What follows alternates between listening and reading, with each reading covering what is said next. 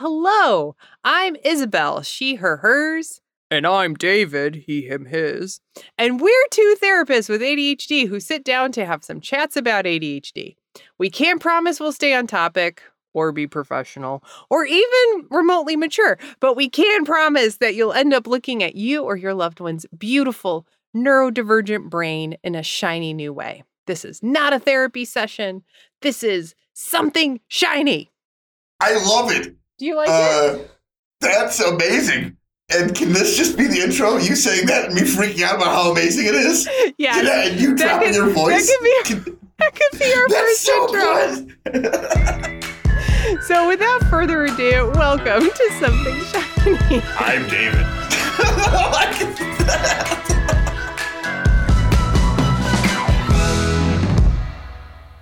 In this episode, David is going to be giving a presentation he gives to professionals and folks with ADHD all across the country.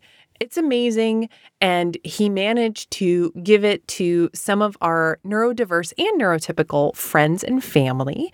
Christina, AJ, Gabe, and my husband, Bobby.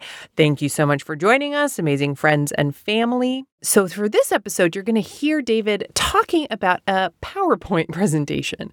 Kind of hard to do over a podcast. So if you want to see some of these visuals he's talking about, go to our show notes to a link, or go straight to our website, somethingshinypodcast.com. That's somethingshinypodcast.com, and you can check them all out for free. Now, without further ado, here is the brilliant David talking about all things ADHD. Welcome back to the third part of the All About ADHD lecture. Just so you know, this is a third part of the series, and if you're missing anything, it's probably because it's in episode 1 or 2. Feel free to go back and listen to those at any time. But now, get ready for episode 3. Here we are.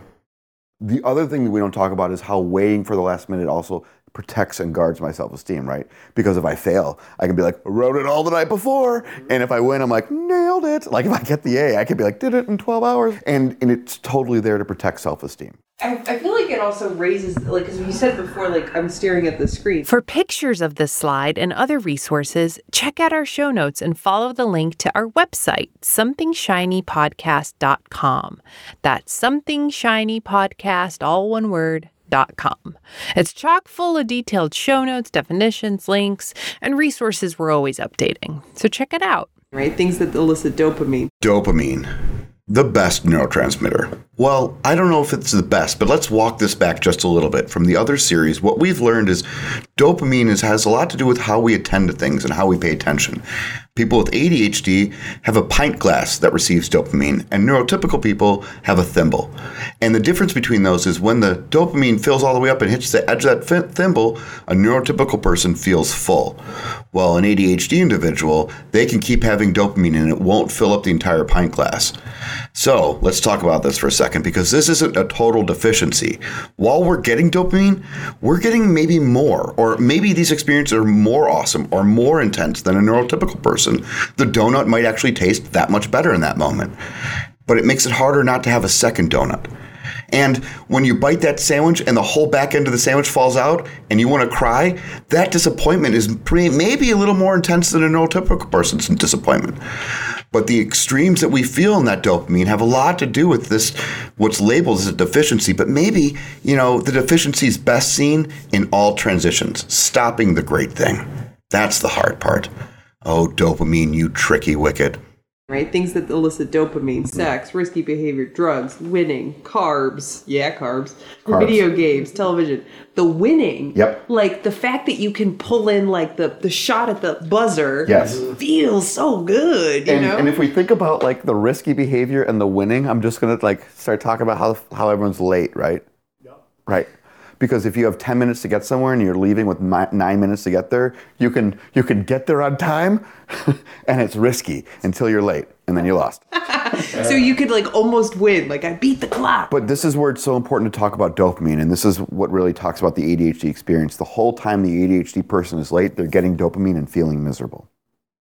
That's the part that neurotypical people really need to hear out of this, that while they're running late, there is no joy in that experience. Their brain is currently being reinforced for something their body is hating.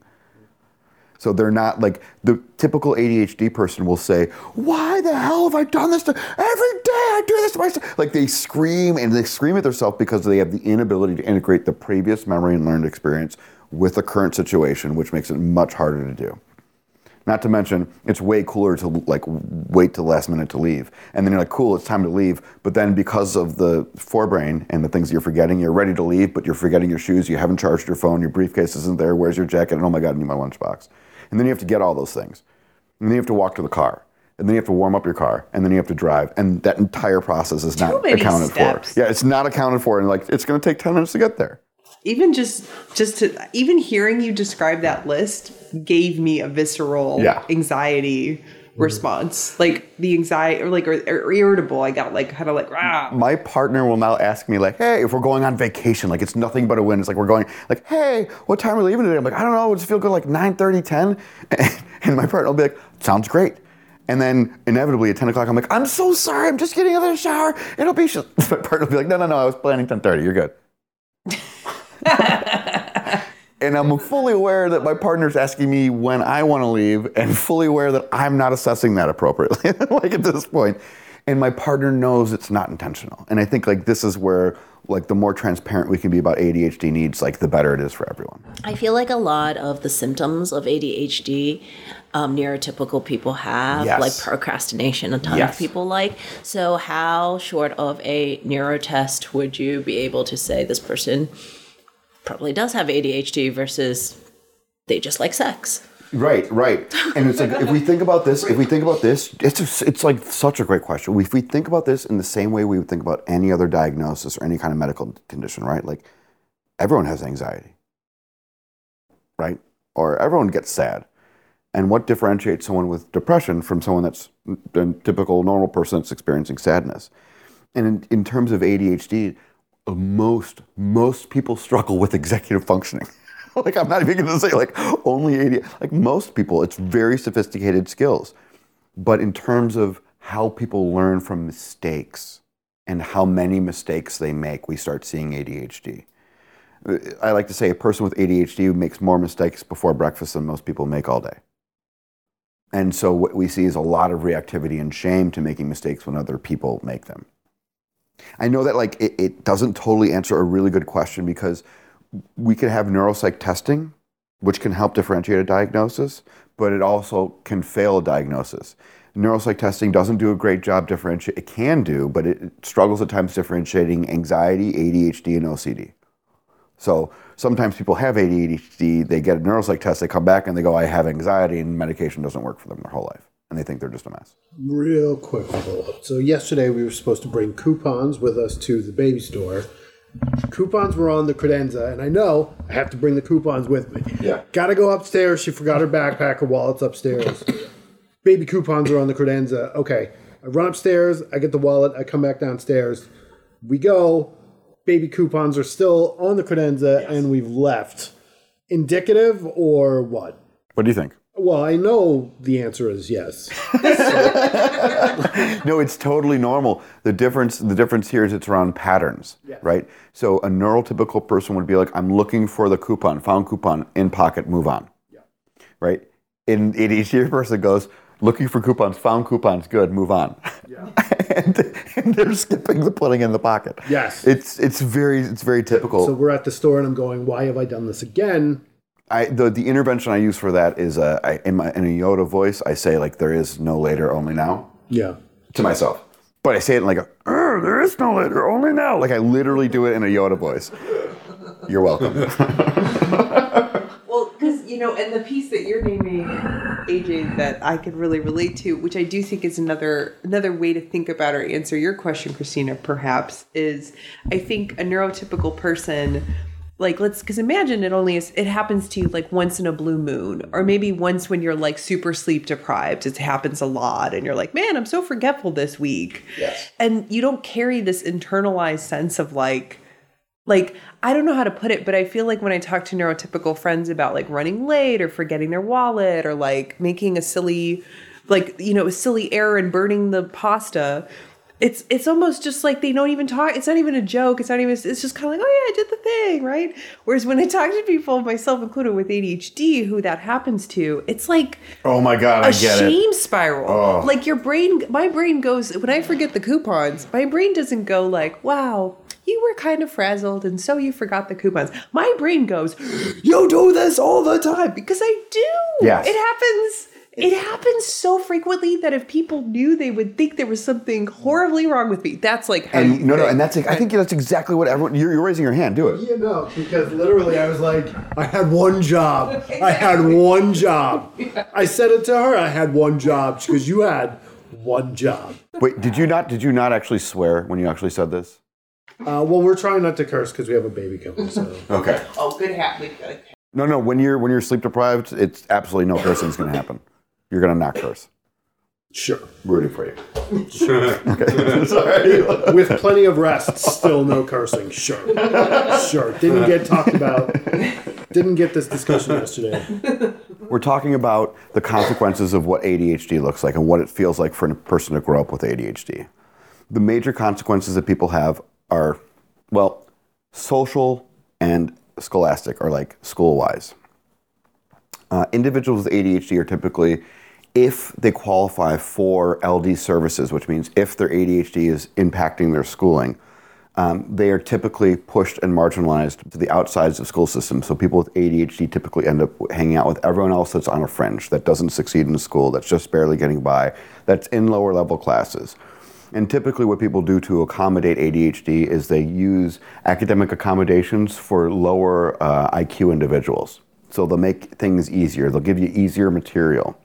The dilemma that we have is most people with ADHD have an above average IQ. They are understimulated in school, often with boring material. So school becomes not just boring, but isolating, like marginalizing, like all the things that make it not fun and not dopamine happy. Can I like make this bombastic and like really intense? Yeah. How many people in this room have ADHD? Maybe. Okay. Just how many people? Maybe. I had ADD. Okay, you grew out of it? You're just saying that that's basically ADHD. Yeah. That was what the diagnosis would have been at the time you were diagnosed. Nowadays, a new manual. You probably have combined or inattentive ADHD. Pretty much, yeah. It's just called by a different name. Yeah.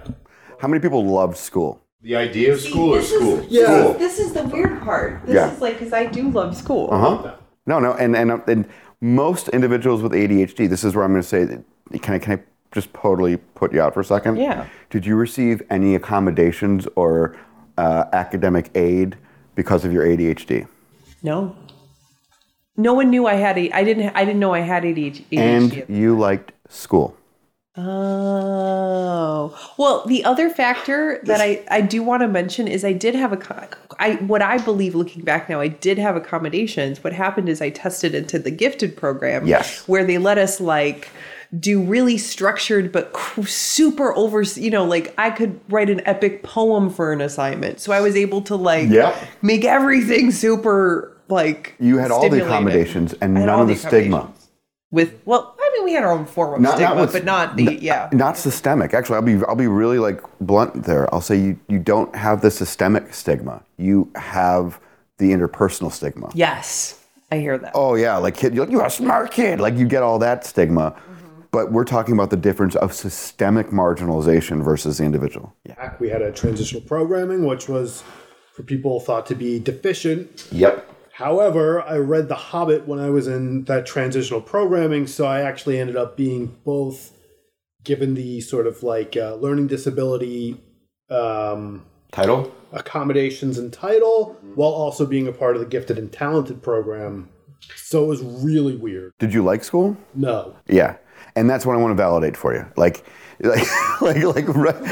School for individuals with ADHD that receive accommodations or are seen as behavioral problems. Mm-hmm. Typically, what teachers will always assume is that every intention is to dysregulate class or that you're a bad kid. You're not seen as a person that can't sit still. You're seen as a person that won't sit still. You're not seen as a person that doesn't ask good questions. You're seen as a person that asks too many questions or won't shut up. And it's we see lots of invalidation. This really starts happening for kids right around I'd say different for girls and boys, right? But between 9 and 12, right? Like this period of time in everyone's life is like when your parents stop normalizing your life and your peers start normalizing your life.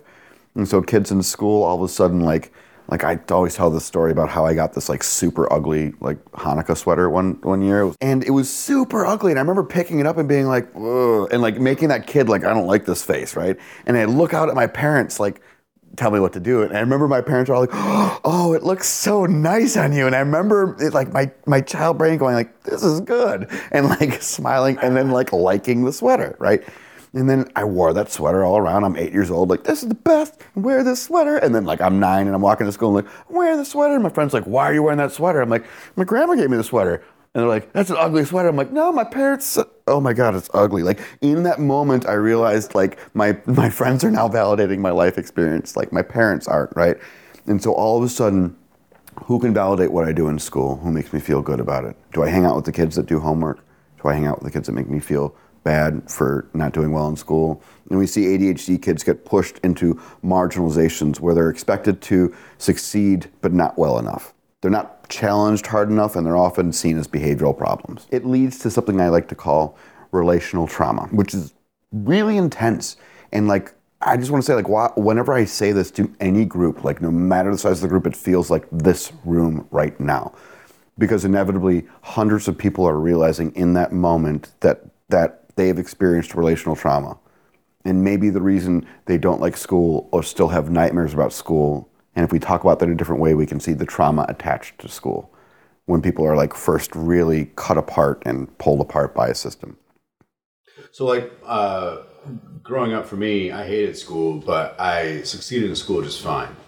Right? I just knew exactly what hoops to jump through, and I knew how to hit a home run in all the things that school was, but it was awful. Yeah. And I don't remember shit because I was never paying attention. But you did the homework at night late and got it done? Or did you not do your homework? Did you do it in class? Most of the time New Mexico education, we had very little like homework. Okay. So, but that was sort of the point. I just did the minimal amount of thing to get by. Or I would wait till the last minute, like your story of like, wait till the last minute, study, write the paper, get it in, or having a good excuse for the teacher and get some sort of special treatment for like that thing, but there was always a thing, right? And then I got through school just fine. Yeah. You sound like you're describing the person that would like look at the like what's assigned in the course for that semester, and you're like, oh, I can get away with not doing any homework if I get an 86 on this test and a 74 on this test. Like, is that? Yeah. And then you didn't really worry about it as long as you got those two tests. Yeah. But you didn't do homework. No. Yeah. For the most part, no. No, and the reason why I'm psych, but the reason why I'm pointing on that is the identification of school wasn't hard, but you didn't like it because school doesn't know how to deal with people that don't do homework. They just see it as personal. So kids end up being really, like, typically kids naturally accommodate for ADHD when they don't do homework. They're really late to class because in the beginning of class is typically when the teacher collects the homework, or they'll ditch school. Response costs, right? I don't have my homework, I might as well not go to school. Like kids start avoiding the consequences. And then they hang out with all the other kids that avoid the consequences. And that's in situations where, like, the school environment, like, you have a teacher who's like, I'm disappointed in you for not turning in the homework. This is where we see all those feels being tilled and cultivated for why, when you forget the coupons, you feel like a failure. You ever gotten cereal and found that there's like a prize in the bottom, but there's like 5 prizes that you have to collect? You got to collect them all. Well, my lecture is being broken up into small prizes that are found at the bottom of cereal boxes. Except instead of a cereal box, it's this podcast, and we will slowly be releasing them. Thank you so much for listening. If you ever have that thought where you think, hey, I'm nothing, stop. Remember, you're something shiny. That's right, just as you are. If you like what you heard and you want to hear more free episodes of this podcast, please subscribe, rate, and review anywhere you listen to podcasts. We're on Instagram as Something Shiny Podcast. And if you're looking for more information, useful links, definitions, visuals, everything we can think of and more is on our website at somethingshinypodcast.com. And it's all free. Thank you so much for listening, and we'll see you in 2 weeks.